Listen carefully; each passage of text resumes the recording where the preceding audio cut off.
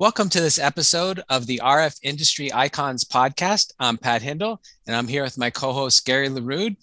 And today we're talking with Marty Cooper, inventor of the handheld cellular phone. Welcome, Marty. Thank you for having me, Patrick. So you pioneered so many new inventions in the wireless communications industry. When did you first become interested in radio technologies? It seems like it might have started at a young age. Well, what started at a young age, Patrick, is my intense curiosity about everything. Even when I was a 4 or 5 year old, I still remember watching some big guys, 8 year olds, with a lens burning paper, using the sun. And I was enchanted by that. And so I took a Coke bottle, broke the bottom off, and tried to make a lens out of it. Of course, that didn't work. But I've been taking things apart and putting them together forever. I actually didn't get into radio until I joined Motorola in 1954. So I was kind of a late comer in that regard, but I made up for it. You certainly did. If we go back to your college years, you graduated from IIT in 1950 and then went into the U.S. Naval Reserve serving on destroyers and a submarine. What experiences and life lessons did you have during your time in the service that helped you later in life? Well, the service was great for me. First of all, they paid for my education. My folks couldn't have afforded it, so that was a very fortunate thing for me. But the services helped me grow up. They taught me about responsibility, and they taught me about responding, making decisions quickly and responsibly. So I think it was one of the best things that ever happened to me is getting into the Navy. And I was really lucky to get into the submarine force. They are an elite group, also serve the best food in the Navy. So if you get an overall theme, Gary, it's I've been a very lucky guy my whole life. So I think your first job was with Teletype Corporation of Chicago, and you made units that provided remote communication services to media outlets. What were those days like? They were terrible, but you have to learn lessons. Teletype, you guys are much too young to know what a teletype machine is. Do you know what? I remember that. It is a mechanical printer that has a remote capability. And this company was a part of Western Electric. Western Electric had bought them, and they were unaware of the fact that they were becoming obsolete. They were building mechanical printers in an electronic age, and not only were the technology obsolete, but their whole principles of operation were obsolete. They were acting like an old company with hierarchy, no vision. So I only lasted a year. I learned a lot of lessons about how not to do things at Teletype. And I was approached by Motorola. And I cannot tell you, Patrick and Gary, the contrast between those two companies, because I could illustrate it just with one example.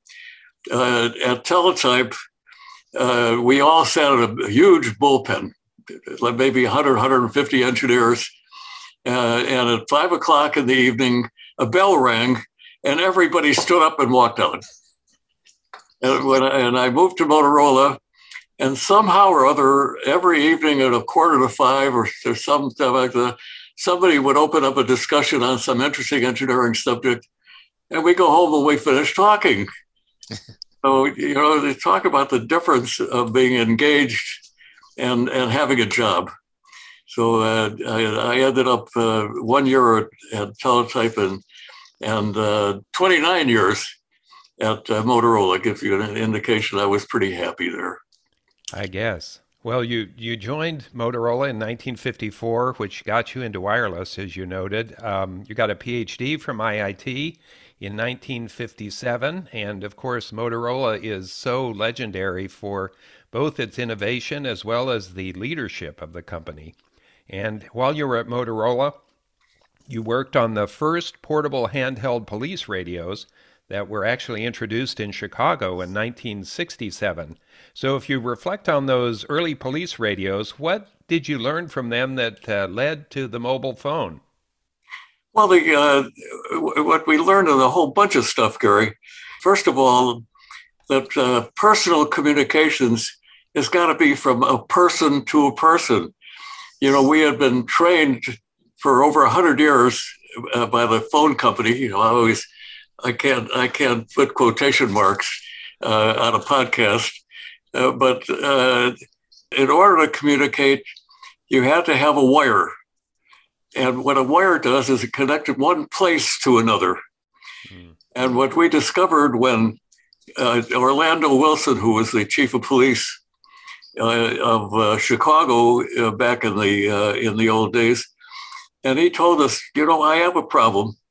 I've got my policemen out in the field, and the only way they can communicate with the dispatcher is with a radio in the car. They're stuck in their cars. But I want the policemen to be among the people. That's who they're serving. And we discovered that we created a portable two-way radio that a policeman could carry on his body. We put a microphone on his shoulder. You guys are RF guys, so you will appreciate that. So that when he sat in the car, the antenna was at window height.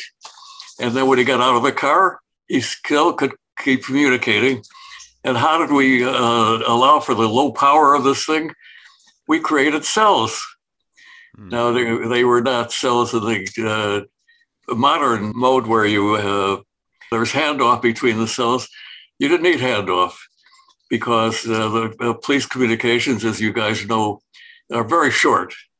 So a policeman doesn't move very far and doesn't move from one cell to another. But otherwise, it was a perfectly reasonable cellular system. And we discovered that the policemen, first of all, they absolutely resisted this. No policeman wanted to have a carry a, you know, he had his handcuffs, his ticket book, a baton, he had all these things around his waist. They don't want more stuff. Until the first time a policeman got caught in a burglary and he was wounded by the burglar and called for help, and the word got around and there was no resistance anymore. But that is where we discovered that in business and in public safety, that you could not, in a modern system, you could not run your business. You could not run a public safety organization without having personal communications.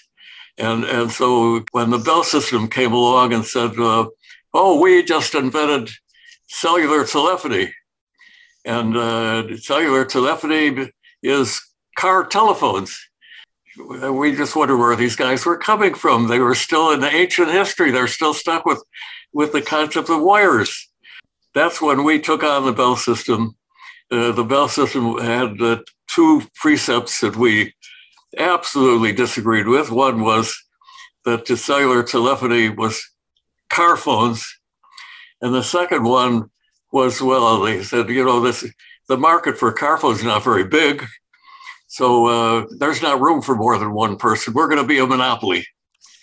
Well, you know, not only were they going to be a monopoly, they wanted to take over the two-way radio business too. And that was a little inimical to our interest. So this little company, where Motorola, the whole of Motorola, semiconductor and everything else was $1 billion. AT&T was the largest company in the world by every measure. And our management stuck their necks out. They bet the company. And we had a battle from 1969 when AT&T made their proposal to 1983 when the FCC finally made up their minds. And guess who won? I have so much admiration for Bob Galvin, who was the chairman of Motorola at the time, because he really did bet Motorola, the company, on this futuristic thing, on a crackpot named Marty Cooper, who persuaded him that this was the future of communications. So speaking of business, AT&T Bell Labs was your main competitor. What were the other bones of contention between you? Was it mainly just that, the philosophy of wired versus wireless? Well, it was the philosophy. They didn't think that portable phones were practical. And of course, they were right. In 1973, they weren't practical. I mean, I can't, your readers can't see this, but I'm showing you the first Dynatec phone, which weighed 2.5 pounds. So it was really not a very practical phone. But we had the vision to know that this phone was going to keep shrinking, that it would be smaller, that it would be lighter, that the cost would go down. But AT&T did not have that vision. They were stuck in what the present was rather than thinking about the future. So that really was the biggest bone of contention. And then there was the arrogance of thinking that they were the only ones capable of delivering this service because they were still living in the old days. Once again, where you guys are too young to remember when you couldn't even buy a telephone. You had to rent the phone from the phone company, and they were the only source. So, and I ought to make a side comment here. As you must know, I have expressed my opinions about AT&T. This is the old AT&T, by the way, the Bell system, not the new wireless carrier. But Bell Labs was an extraordinary organization, and I have so much respect for the Bell Labs people. I have friends there who were innovators and who are wonderful people. So I have nothing against Bell Laboratories. I thought it was a super organization, but I think we discovered that competition is really great. And monopolies are bad, in case there's any doubt in your mind about how I feel about that. And in that regard, I'm so glad that we have competition now, and you can see the results of that competition. People are battling, trying to outdo each other, and you know who benefits from that. All of us do. Right. Well, you've told a very humorous story in the past about the first call demonstrating the mobile cellular phone. So we're going to ask you to repeat that story and who you called and what was the reaction at the other end. I'll try not to be boring, Gary, because you must know I must have told that story 10 million times. And the only one who doesn't find it humorous is the guy that I called. but actually, when I conceived of this very first phone, the whole purpose of the conception was to get publicity. We had to do something to buck the Bell system. You think about it, the Bell system had 200 lobbyists in Washington doing nothing but calling on the FCC. We had 3 people, Motorola had 3 people calling on the FCC, the Congress, and anybody else in Washington that would pay attention. So we had to get people's attention. And that's when I thought about this idea. Why don't we actually make a cell phone and demonstrate it? And we had an arrangement where the morning TV show was going to allow us to demonstrate the phone. And I got wakened up the morning of April 3rd, 1973 to tell me that we'd been bumped. I have no idea what the event was. But there was more important news than a cell phone, since nobody knew what a cell phone was. And our PR people scrambled, and they found an obscure radio station. And I said, "Okay, I'll do an interview with somebody, but let's do it out on the streets so people get the real feeling of what it's like to have the freedom to be able to talk anywhere." And I'm walking along 56th Street. In New York, and try to decide who to call. And I pull out my address book that give you a little hint about 1973, my printed address telephone book. And I took a chance, and I called my counterpart in the Bell system, Dr. Joel Engel, who was running the AT&T cellular program. Amazingly, he answered the phone, wasn't his secretary. And I said, "Hi, Joel, it's Marty Cooper." He says, "Hi, Marty." I said, "I'm calling you, Joel, from a cell phone, but a real cell phone, a personal, handheld, portable cell phone." You could see I'm not averse to rubbing things in. And there was a silence at the other end of the line. I think Joel was gritting his teeth. He does not remember that phone call. Doesn't dispute that we had it, but I don't blame him. So that is the at the time it didn't seem like a very important call, but it has become historical, mostly because guys like you think it's a funny story. So,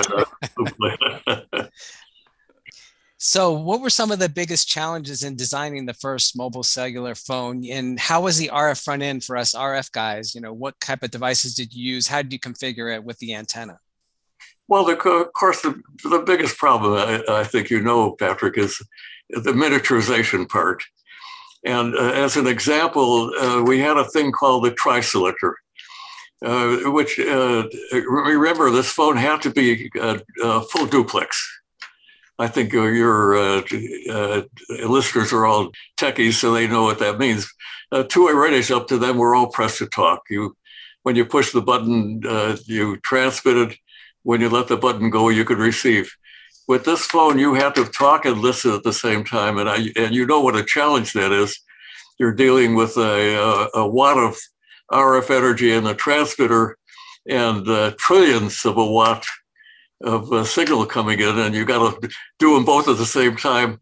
And not only that, you have to do that in a tiny space in a corner of this cell phone.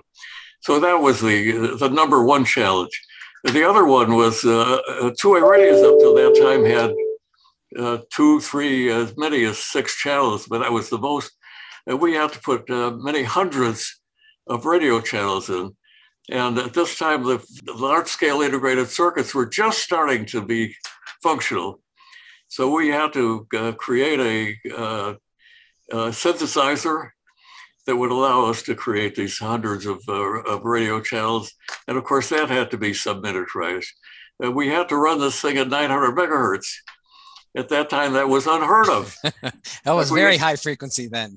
Oh, yeah. We had people in Washington from Motorola that were trying to persuade the FCC that 900 megahertz would never be suitable for land mobile radio. It was much too high a frequency. Of course, as you know, we are now operating cellular at 3 gigahertz very effectively. So we had an interesting situation where Motorola people, on the one hand, were saying that 900 megahertz was much too high and impossible. And other kooks like me were saying, oh, 900 megahertz, no brainer. We can do that and more. So that was a challenge. So even things like the antenna on the phone, with nobody had built a portable 900 megahertz antenna before, and on and on. The guys who did this, first of all, you should know that Motorola stopped all research and developed in these areas and focused with our brightest people on solving these problems. My idea of building the phone occurred in November of 1972.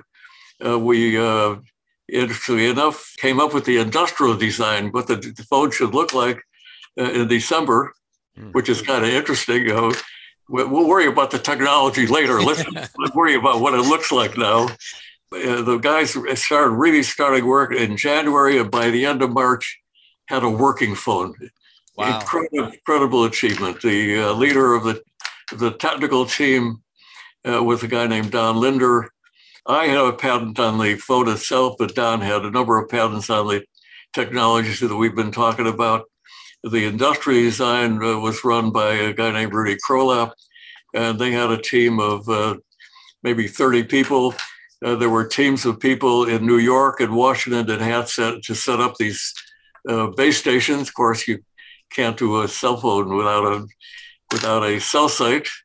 So it was an amazing effort, and there was no holding back. Had 100% support from management. It was a marvelous experience. Well, those were certainly heydays for Motorola, and for your leadership, you led the paging as well as the cellular businesses. And a lot of RF technology development occurred during that time. I think quartz crystal oscillators, trunked mobile radio, piezoelectric components. What enabled all that innovation, and are any of those technology developments stand out to you as most significant? Well, they were all significant, Gary. I have to tell you what allowed me to do the kinds of things not me, but everybody at Motorola to do that. And it really started out with the philosophy of the founder. The founder of Motorola was a guy named Paul Galvin. Bob Galvin was this good friend of mine and his son, and I still deal with the Galvin families. As you mentioned before, I'm a graduate of Illinois Institute of Technology, and the chairman of the board of trustees of Illinois Tech is now Mike Galvin, who's Bob Galvin's son. So back to Paul Galvin. Paul Galvin was an entrepreneur, not a technical guy, but he was willing to take chances, try things out, and he was willing to fail. And that is the most important attribute of an entrepreneur. And engraved at a plaque in Motorola's main entrance was a picture of Paul Galvin, or a sculpture of Paul Galvin, and the statement, "Do not fear failure, reach out." And I took that seriously. And I have to tell you guys that I had my share of failures, but I also had the opportunity to try all kinds of things. And enough of them worked. So the company tolerated me for 29 years. And it was the best experience of my life. Reach out, do not fear failure. Yeah, it seems like that's a key to success. It's the only way you really get revolutionary change. So well done. It's good philosophy to live by. So you left Motorola and founded your own company. I think it was Dyna LLC, or was that Cellular Business Systems? And what led you to do that? I really enjoyed Motorola. I had gone in Motorola as far as a guy like me could go. I'm not a political guy. It took me a long time to figure it out, but I'm the world's worst executive. Andrew Carnegie once said that the sign of a good executive is when he comes in the morning and he does the hardest things first. And of course, you might guess that what I did when I came in the morning is work on the things that were fun, and never got around to the minor details like shipments and profits and things of that nature. So Motorola treated me exceptionally well. I had the fourth nicest office in the corporation, but I met a wonderful woman who is smarter than I am and is a better executive than I am, and we've been hooked up ever since, and we've been starting companies ever since then, and I've had the freedom to do what I feel like doing all the time. So as your listeners can't see me here, of course, I noticed you're trying to emulate me with your beard, Gary, but I'm 93 years old. I have retired at least a half a dozen times and managed to find new careers. I'm working very hard on my next one, because my last one was writing a book, which you have neglected to mention, so I'll make up for that. But I wrote a book called Cutting the Cord that describes the process of how the creation of that first cell phone was not a eureka moment. It really was an entire career, just one step after another. It was almost predestined. And I also spent a lot of time in the book talking about what the future is, because I believe that the cellular telephony is still in its early days, still an infant industry. We don't even know what a cell phone ought to look like. If you don't mind my rambling, I always buy the latest cell phone just so I can see what it's like. So I bought a Z Fold phone from AT&T, which is a marvelous piece of hardware and the most ridiculous software that I've ever run into. The Fold phone opens up and it starts out looking like an ordinary cell phone. You open it up and it becomes a pad. It's just amazing. And when you buy the phone, it has at least 300 or 400 icons on it. Wow. So, the idea being, well, you can customize this phone to your own desire. All you have to do is go out on the web and select among 2 million apps, which are the ones that are going to be suitable for you. So it is kind of a ridiculous phone. So in my book, I describe what I think a real cell phone ought to be, how the cell phone is going to evolve. It is going to be an augment to your personality. It's going to do things better than it can do than you would do, and leave your mind available to the creative things in life and the important things. The configuration is going to change. So I'm not going to go into detail because then nobody will ever buy my book. I'm still trying to figure out my next career. But let me, if I'm not intruding on your time, one of the issues that I'm aggressively facing now is the fact that you cannot get an education today without having access to the internet all the time. Not just broadband, but wireless broadband. And 40% of the students, give or take something, in the United States do not have access to wireless broadband for one reason or another. Either they live in a rural area where there's no coverage, or they can't afford it, and that is terrible. We talk about a thing called the digital divide. Can you imagine having a culture where 60% of the people get a modern education and the other 40% are left behind? That's just unacceptable. And besides that, healthcare in the future will be impossible without you being connected. You having sensors on your body that are measuring your vitals continuously, having computers analyzing you, and solving your problems in real time, not when you happen to take an annual examination, which is totally worthless because they're catching you at one point in time when you may be perfectly healthy and dying the next moment. So I'm working very hard on this whole concept of the digital divide, and that the carriers do have a responsibility. Carriers meaning, and I think you know what I'm talking about, AT&T, Verizon, T-Mobile, that they have a responsibility to cover all of the United States, not just highly dense areas.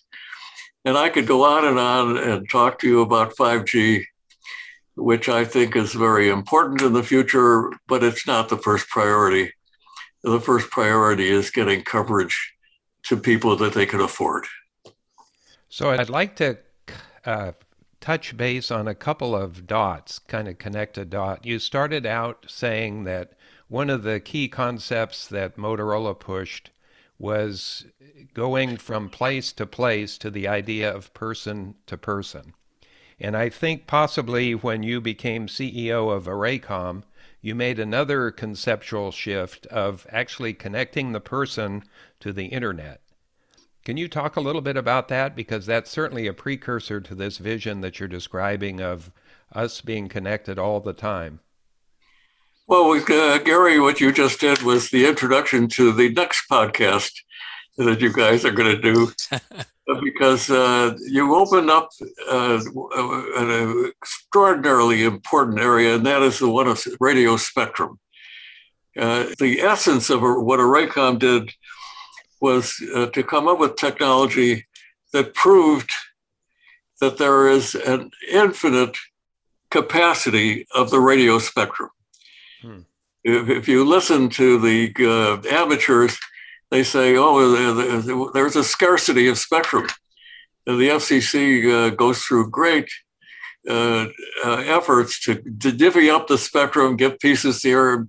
And yet, since Marconi commercialized radio over 100 years ago, there has never been a scarcity of spectrum. Every time we want to do something new, whether it's radio, television, cell phones, television, there's always been enough radio spectrum because the technology has always stayed ahead.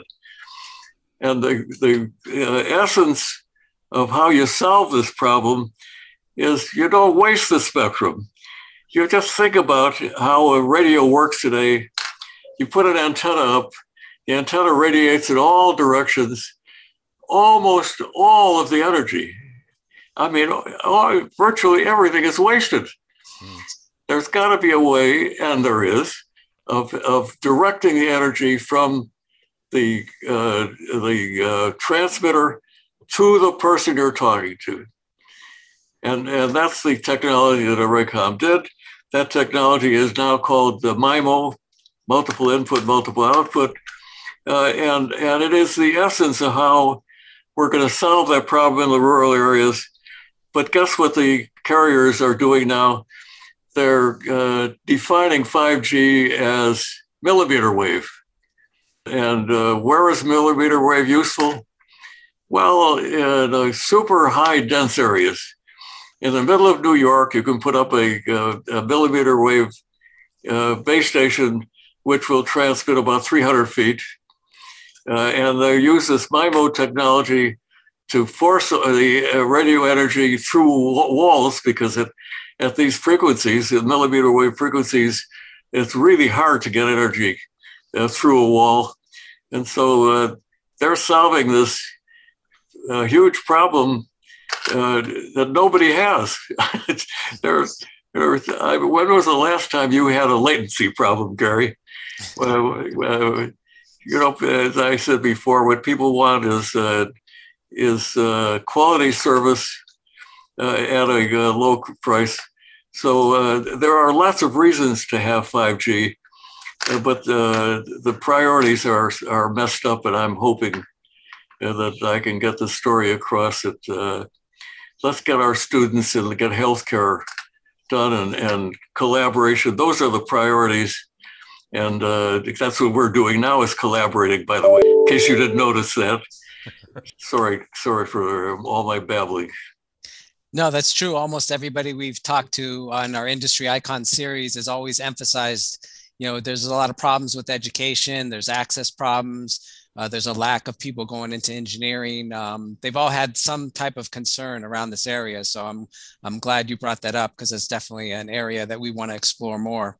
I mean, when 5G first came out, it was supposed to be very low frequency for wide coverage in rural areas, medium frequency for the kind of city type applications, and millimeter wave for the very dense populated areas. But it seems like we've kind of lost it. I think the sexy thing is to talk about millimeter waves because it's new and it's high frequency, and that messaging has gotten, too much pulled to that end and not enough to the overall layering of how 5G would give people access. So are you working with any companies or foundations doing that? Oh, you'll find out, especially Gary will find out, that when you got a white beard, not many people pay attention to you. So fortunately, there are a few people that do pay attention, and I kind of nag them and hope that I can get the story across. But Patrick, you expressed this extraordinarily well. People have to remember that the purpose of technology is the application of science to make products and services that make people's lives better. Mm. And if you leave the people part out, if you just go for sexy, as you expressed before, you're not serving the public. You're not doing what is the intent of technology. And so maybe we can end with, where can people get your book? Oh, you can get my book from Amazon, your neighborhood bookstore, and whatever. And my age, I'm only going to write one book. So there are a lot of different things in the book. Don't expect this to be a read where everything in the book is useful to you. But if you want some fun subjects about what the future of cellular telephony is, I hope that your listeners will go out and grab a copy. By the way, it's available Kindle, hard copy, Audible, the other You way. name it, yeah, like everything these days. Do I sound like a pitchman or not? Well, it's a book worth pitching for sure. Well, we could take this conversation in many different directions and a lot of topics that you've raised that would be fun to explore, but unfortunately, I think we're out of time. So I'm going to take away a couple things from this episode, this conversation. One, your concept of reach for failure, but then the other, that at 93 you're going strong, and I think the other message is don't stop, keep going. So thank you for taking the time to talk with us today. It's really been great to have this time together. You guys are great moderators. I could not have done nearly as well without you needling me the whole time. So thank you for the opportunity. Well, you are indeed an RF industry icon, and we're privileged to have you on this podcast. And for our listeners, we invite you to check out our other podcasts and also listen for future episodes of RF Industry Icons. You'll find all the podcasts at podcasts.microwavejournal.com. Thanks for listening.